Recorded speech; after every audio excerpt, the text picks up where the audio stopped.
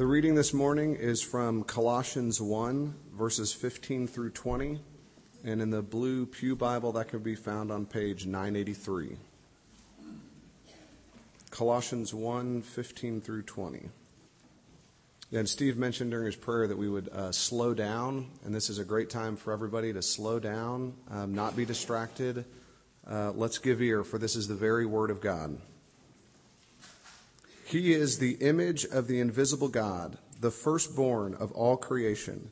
For by him all things were created, in heaven and on earth, visible and invisible, whether thrones or dominions or rulers or authorities, all things were created through him and for him. And he is before all things, and in him all things hold together. And he is the head of the body, the church. He is the beginning, the firstborn from the dead, that in everything he might be preeminent. For in him all the fullness of God was pleased to dwell, and through him to reconcile to himself all things, whether on earth or in heaven, making peace by the blood of his cross. Thanks be to God.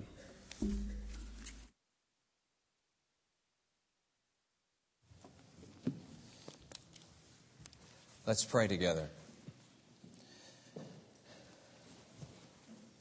Oh Lord, we are encouraged as the head of the body, the church, that you will supply all that we need as your people.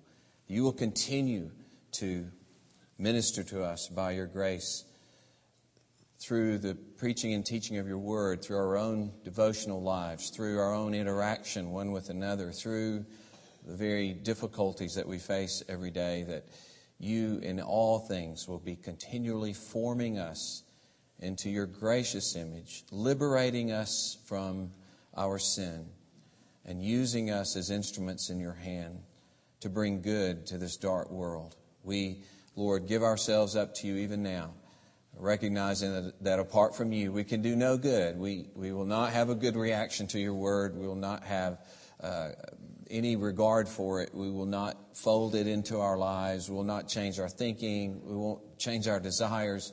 We'll do nothing with it, Lord, apart from your grace. So we pray, pour out your Holy Spirit upon us, that we can be truly transformed by your word. We ask this for your glory and honor. Amen. I think everyone was handed out 2 sheets front and back. Is this correct? We're not handed out sheets for, okay. I think they were printed with the, I'm sorry, I don't know. What a great way to start. I love that. It reminds me, anyway, I'm going to tell you about the sheets because we're not going to spend any time on the sheets. But they have an outline of the whole passage, verses 15 through 20, and it shows the poetic structure of the passage, okay? Shows or whatever part of poem and prose is there. You can see there's a beautiful structure, and that's why it's been called a hymn many times, that either Paul adopted or adapted or composed himself. There was a lot of disagreement as to what verses 15 through 20 are. But whatever it is, it's certainly beautiful in its structure. And so I've given you that on the first page so that you can do your own research and just worship God and through that and see how beautiful the passage is. Then on the second page, the back of that page, is our outline for this morning. And then the last 2 pages that are attached are just a review of last week. I think it was a little bit thick and maybe confused in some of the teaching. And so I hope that will help you to review what we dealt with last week. And that's free. That's free. I throw that in. You're not charged anymore. Which reminds me, when Kay and I were years ago, we had the opportunity to go to Rhode Island. And we were in a very neat little country home that's 300 years old. It was really a wonderful situation. And down the road, we met another fella who he lived there. And this guy sold piano keys in Europe. And He was totally had no understanding of Christianity, which is fine. Had a certain concept of what went on in the church. And so he was talking about these piano keys that he made actually from calf femurs, right? Okay? That's a little thing to tuck away. He said, but I have a problem with the money flow because I need to get to Europe to sell my keys to make money, but I need money to get to Europe. He said, there's really a cash flow issue. He says, it's kind of like what you do. You stand up and talk, and if people like it, they give you money. So I'm just saying this is free. What I handed out is free. You didn't have to, you're not charged by that. That would not be good if I was paid, if people like it always. So on the second page, you see 5 basic points that outline verses 18 through 20. And we're going to just dive into that. First of all, this phrase in verse 18, He is the head of the body, the church. And I've titled that as Lord.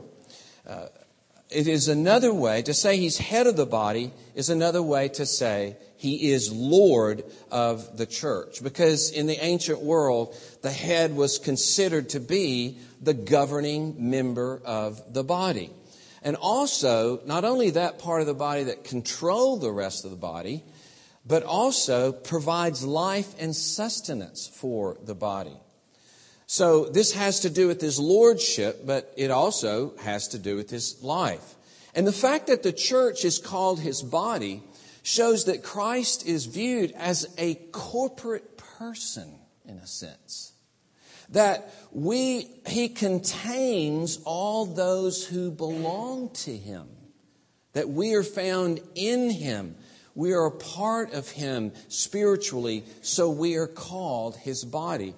You get the intensity of this in Ephesians 5 when he says, He nourishes and cherishes us because we're His body. That's a reality. That's why He so nourishes and cherishes you. You are a part of Him. You are His body. It's glorious. It's amazing that He's united us to Himself in that way. And so as our head or Lord, He is our shelter as Lord. He's our protection. He's our strength. As our Lord, He governs us by His word, giving us sure promises, giving us gracious commands. And wonderfully, this Lord, who is our head, actually sacrifices Himself for His people.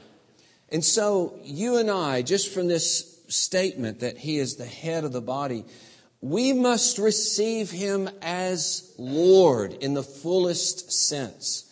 We receive Him not only as our Lord who will shelter us and protect us and supply us and keep us, but we receive Him as Lord who will teach us and command us. And though we will never give perfect submission to His lordship, there must be this fundamental desire and sincere desire to give ourselves into the gracious hands of this Lord who has died for us. The very recognition of His greatness and goodness in dying for us causes us to want to put ourselves in His hands.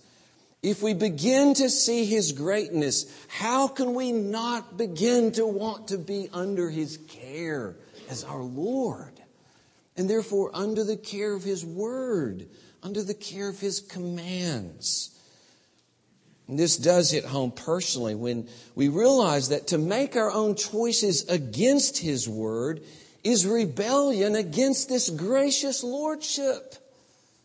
It helps us to see the evil of sin in this regard, that it is holding our fists up in the face of this kind King who gave Himself for us. It helps us to see the evil of sin and the madness of sin, the destructiveness of sin, that we would go against this gracious Lord. And just one more thing about this, submission to His lordship, submission to the one who's head of the body, means submission to His Word. Always. Can't even talk about lordship apart from thinking about His Word that commands us as Lord. So it means hearing that Word and reading and studying that Word. It means meditating on that Word, discussing that Word, putting that Word into our hearts, making it the whole basis of our life. So, as Paul says in Colossians 3, in this very letter, verse 16, let the Word of Christ richly dwell in your life. Let it spread out. Let it have full hold of every part of your life. And I would just encourage you, enjoy His rich and wonderful lordship by letting the Word of Christ dwell in you richly. How else will you enjoy this lordship unless you let His Word dwell in you richly? So He is Lord. He is head of the church. And we've already talked a little bit about how this means that He's our life. And that gets more specific as we go to the next phrases. He is the beginning, the firstborn from the dead, that in everything He might be preeminent. So He is the beginning and the firstborn. This speaks especially of how He is our life. And this word beginning doesn't capture all the richness of the original word. In fact, you wouldn't know it, but it's from the same word that we get rulers in verse 16. Okay? Same word from which we get rulers in verse 16. And so a good way to put it is to say He's the impacting source of everything. Okay?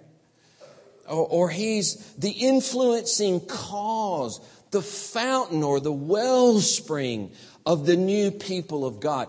He brings everything into being in the new creation. So He's the beginning in that rich sense. And that's further explained by saying He's the beginning, that is, the firstborn from the dead. This points directly to the resurrection. And it doesn't mean simply that He's the first one resurrected, okay?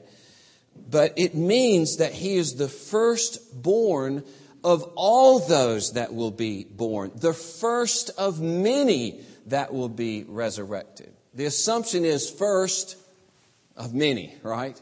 They're to be included in this. He is, you might say, the fountainhead of resurrection. We all hang on His belt, in a sense. We are encompassed in Him. We have our resurrection in Him. Because He is resurrected, we will be resurrected. Firstborn from the dead. And it's like what Paul says in 1 Corinthians 15 when he calls Christ the first fruits. And you know, first fruits are an indication that the whole of the harvest is coming. It's just the first of the harvest, but it's a symbol, it's a guarantee. The whole harvest is on its way. We have the first fruits. The first fruits aren't, oh, this is all we got. No, it's the symbol of everything. And that's why there's rejoicing in the beginning of the harvest. And Jesus is described in that way. He's just the beginning of the harvest. You are part of that harvest. You are part of that resurrection. And so in your prayers, I would urge you, address Christ in these terms. Oh Lord, You are the beginning. You are the firstborn from the dead. Let that be your thought about Him, who He is and what He is to you. Realizing even as you pray, oh Lord, You're the guarantee that I will be raised one day. This brings hope in your life to constantly address Him in a way that reminds you, You are my resurrection. You are my hope. I can live in that hope today. That can be the context of everything I do today. I'm so united to Christ that what happens to Christ must and will happen to me. He was raised so that you can be raised. His resurrection is your resurrection. I love what Peter says in his sermon in Acts chapter 3. He says He's the author of life. See, His resurrection wasn't just for him. In fact, it wasn't mainly for him. It was accomplished for you. So he is the firstborn from the dead. Lucas says this, that the church is the company of those who share the risen life of Christ. That's who you are. You're the company of the people that share the risen life of Christ that will finally have as its culmination your own personal bodily resurrection along with Christ. But notice it says he's the beginning, the firstborn, that in everything he might be preeminent. And so we come to that word supreme in the outline, Lord in life and supreme. This is a purpose clause. In other words, he's the firstborn. He was resurrected so that he would be preeminent. There's a preeminence right now in Christ's ruling over all things and Lord over all things.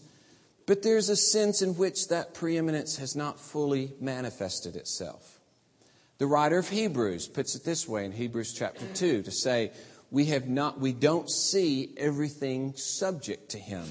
Now he's talking about man here, but he says the one thing we do see is Christ crowned with glory and honor.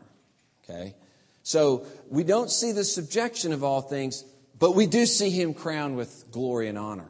The beginning of it is there. The initiative, or the initial act of all things being brought under his lordship is there because he's crowned with glory and honor. He is on the throne. And that's why Paul says in 1 Corinthians 15, Christ must reign until he's put all of his enemies under his feet. And in that day, he will be fully, completely preeminent in the world because all of his enemies, every power, every bit of pride that rises up against God and rises up against Christ will be taken out. So that's the negative, defeating all power that opposes him. And then many of you familiar with the positive side of that in Philippians 2 where he says, every knee shall bow and every tongue confess that Jesus Christ is Lord. So in terms of the negative, that all opposing authority will be destroyed and that every single knee will bow and acknowledge him as Lord, that shows you he was resurrected from the dead so that ultimately and finally he will be preeminent over everything. Absolutely preeminent over all things. And so all of creation is to be brought under the rule of Jesus Christ. It's the whole goal of creation. It's the whole goal of redemption, is this preeminence of Christ. And again, for us, it calls us, doesn't it, to rejoice in that preeminence. Rejoice that nothing can interfere with his blessings to his people because he is Lord. And to realize there is this wonderful goal in all of history. No matter what confusion or danger or destruction that we see around us, we are headed to that goal. The resurrection means this preeminence. As sure as the resurrection has occurred, there will be this glorious final preeminence with Christ. And doesn't it say all the more, attach yourselves to this Christ. Fold yourself within this Christ. Trust this Christ. Have this Christ as your Lord, because everything outside of this Christ is in rebellion against him and will be taken away. It is those who belong to him, and only those that belong to him, just like those who were on the ark, and only those in the ark were safe in that destruction. He is to be preeminent.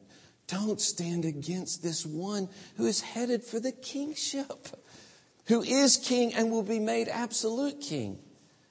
How terrible for me if I would rise in rebellion against this one who has graciously given himself to die for his people, and because of that death has been made preeminent over all things. And I want to just mention one other thing about this, because you think about how God has been preeminent always. How can it say that because of the resurrection, He's preeminent? That almost, it doesn't feel right in some ways to us. That because of the resurrection, this God is now preeminent. And I would liken it to that final scene in Willy Wonka, which is my favorite scenes in a movie. It's when they're in the Wonkavator, right? They're in the Wonkavator, and the Wonkavator starts going up, and it just keeps going, and finally just shatters the top of the building as he floats over all the many works of Willy Wonka chocolate factory, and he finally tells him, "All this is yours." Right? Great little scene. Go see it, Wonkavator. But in a sense, you might say that every vision, every understanding of God in the death and resurrection of Christ was just shattered. It was blown beyond anything anybody could imagine. That the death and resurrection of Christ burst forth with such glory that God's magnificence is blazed forth in this boundless beauty that had never before been seen. That a God would do this for His people. Who could imagine it? A God would die for His people. A God would be raised in His flesh for those people to give them the kingdom that they abandoned on their own. And so there is this sense that God has entered into His greatest preeminence by the resurrection, the greatest display of His glory. Not that He was ever anything different, but now His greatness is shown forth as it had never been before. And so He's the firstborn from the dead, that He might be worshipped, that He might be lifted up as never before, that He might be recognized as never before, acknowledged and honored and praised as never before, that He might be preeminent in our lives. And brothers and sisters, that we get to live in the wake of that is the best of times. It's the best of times in history, that we get to live in the light of the death and resurrection of Jesus and the magnificent display of who God is in Christ. Well, there's this big 4 in verse 19. He is the beginning and the firstborn because in Him all the fullness of God was pleased to dwell. All the fullness of God was pleased to dwell. Actually, in the original, just so you know, the word God is not found there. It literally reads, so all the fullness was pleased to dwell in Him. But it's a good understanding of it that this is a shorthand for God in all His fullness was pleased to dwell in Christ. God in all His fullness. And so it means that, and the verb that He was pleased to take up permanent residence in Christ. And notice He did not indwell Christ reluctantly. The Son of God, God did not dwell in the man Christ Jesus reluctantly. He was pleased to do this. It means He chose to do this. This is the fulfillment of His long purpose. Nobody was holding Him to it.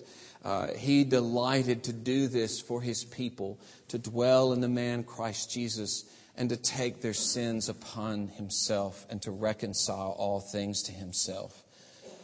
And this is glorious because in the history of God's people, He always dwelled with His people, right? In the Old Testament, He dwells in the big middle tent we call tabernacle. That's just a word for tent in the original. And then when they move into permanent residences in Israel, He moves into a permanent residence in the temple, always manifesting Himself as living right in the midst of His people. And that's what verse 19 is about. The fullness of God dwells in the person of Christ. And that's why Christ can refer to Himself as the temple in John chapter 2. The new tabernacle, the new temple, the new dwelling place of God. And what Paul is saying here is when you have Christ, you have all of God. There's nothing outside of Christ. No other part of God, some aspect of God that you get in addition to Christ. And that's probably anticipating some of the problems that were being faced in Colossians. That there are things to add to Christ or get beside Christ that really gets you into God. And Paul is teaching that there is nothing in God that is not in Christ. All of the divine action, all of the divine capacity is found in Him. There's nothing more of God that you will find outside of Christ. All the fullness.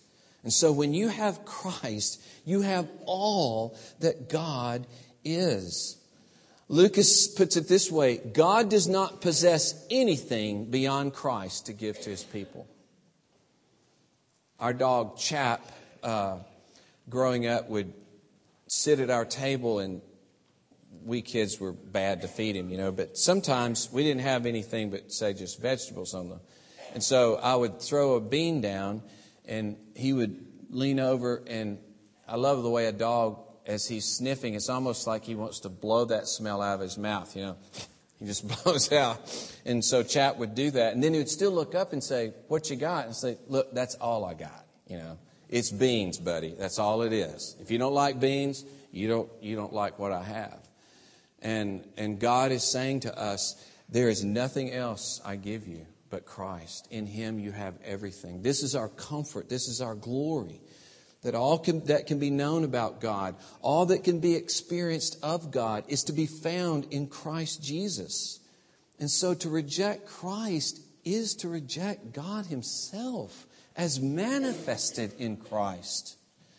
And to look for God outside of Christ is to look in clearly the wrong place, because He is in Christ Jesus. All the riches you need to take you through every circumstance are to be found in Christ Jesus. All you need for life and death are found in Christ Jesus. He is the unending treasure where you find all the wealth of God Himself. It is in Christ. Now, that doesn't mean that He doesn't give you Himself in His people. It doesn't mean that you don't need anybody but Jesus in that sense, because He purposely meets our need and spreads His grace throughout His people so that He benefits us in so many ways. But He is the ultimate treasure. And then finally, we see He is not only sufficient, not only sovereign Lord in life, but He is the restorer. It says, through Him to reconcile to Himself all things, whether on earth or in heaven, making peace by the blood of His cross. Now, in the first place, as we've indicated in our worship, this means that there will be reconciliation of all relationships amongst God's people. All relationships. And right now, by God's grace, there is already that reconciliation. There is the bringing together of all kinds of people, and people of different races, and people of different socioeconomic class. He draws us together and joins us together. We love the same things in Christ. We have the same trust. We have the same recognition of our need of Christ. But we also see that this unity and this peace, this wholeness is frayed around the edges. Sometimes there are rips and tears in it. We see it terribly in the church in history. We see it in many places in the world.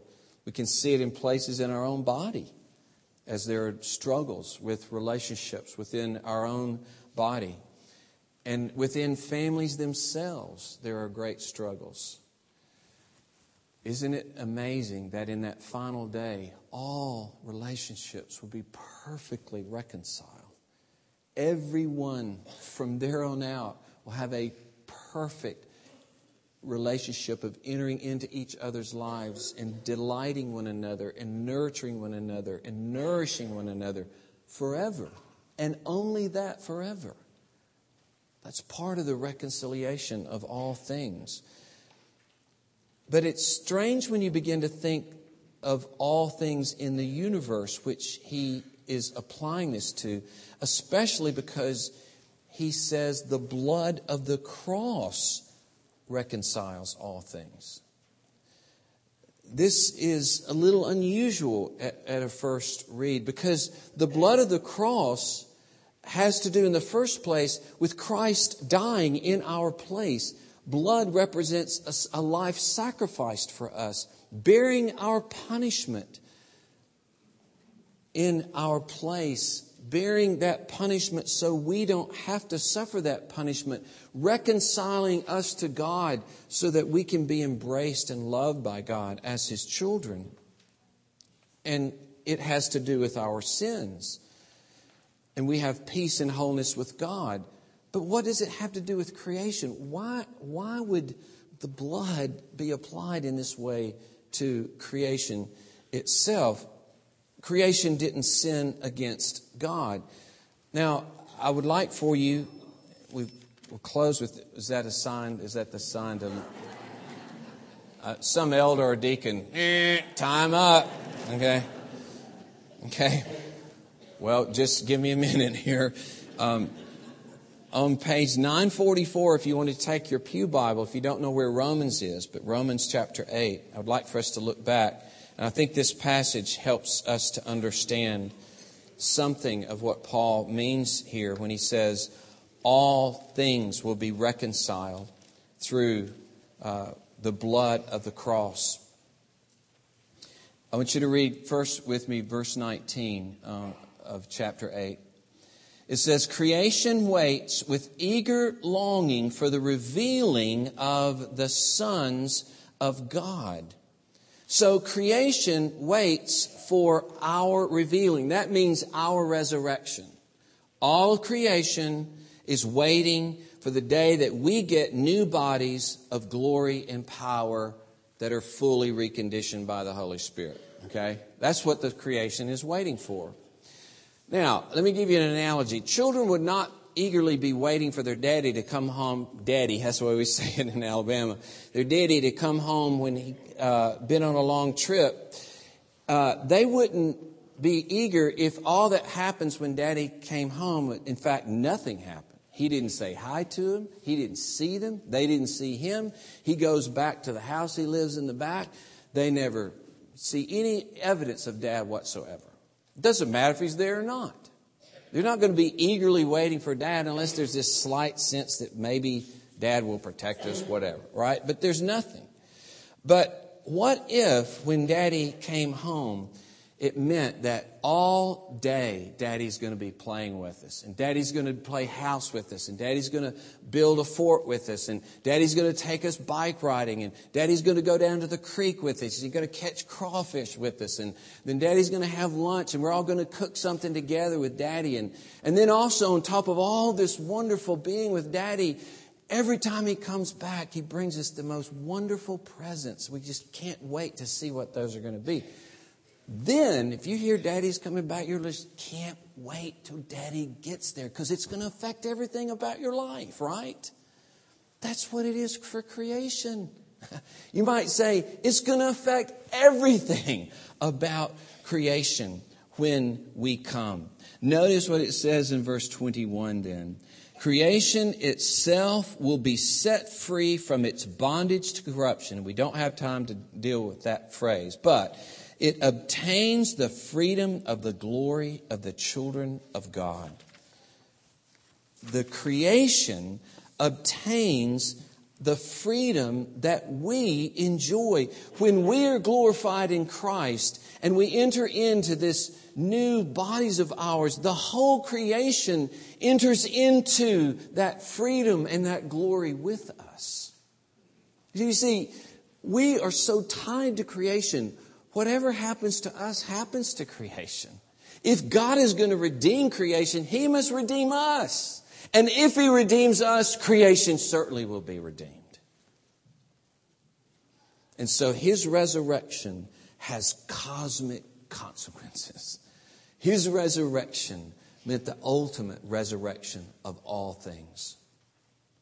And that's the gospel that we proclaim. It was interesting to hear that Julian Trevedian, who's the pastor now at Coral Ridge in giving his testimony at one of Jeremy Lellick's conferences, said that when he was 16 years old, he left the church. He was the grandson of Billy Graham. He said he left the church and basically went clubbing in Miami for several years at 16 years old. He said, one of the most critical things in my abandonment of the church at that time was hearing or believing that heaven was floating around in the ether one day, and if you're really good, you get a harp. Okay?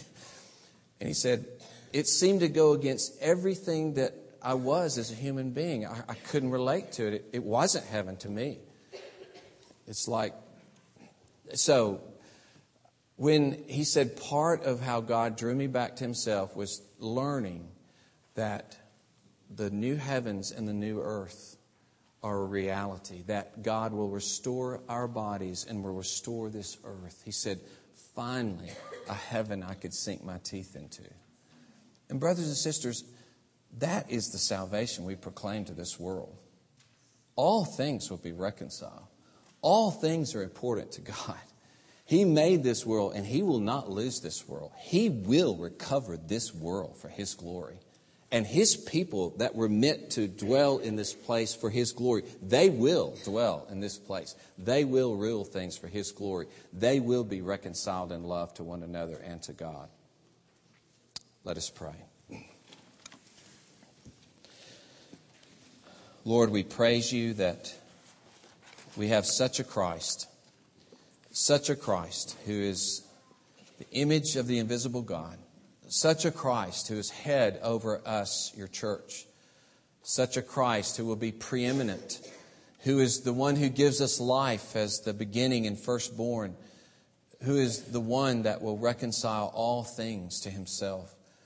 Oh Lord, we praise You and honor You that we are part of this eternal destiny. We have been caught up in this glorious salvation in Christ, that You are ours, Lord, and we belong to You forever. May we proclaim with eagerness this salvation, and may we feast upon it ourselves, even at this table which proclaims Your death until You come, and proclaims that glorious marriage feast of the Lamb that we will enjoy forever and ever in Your presence. Amen.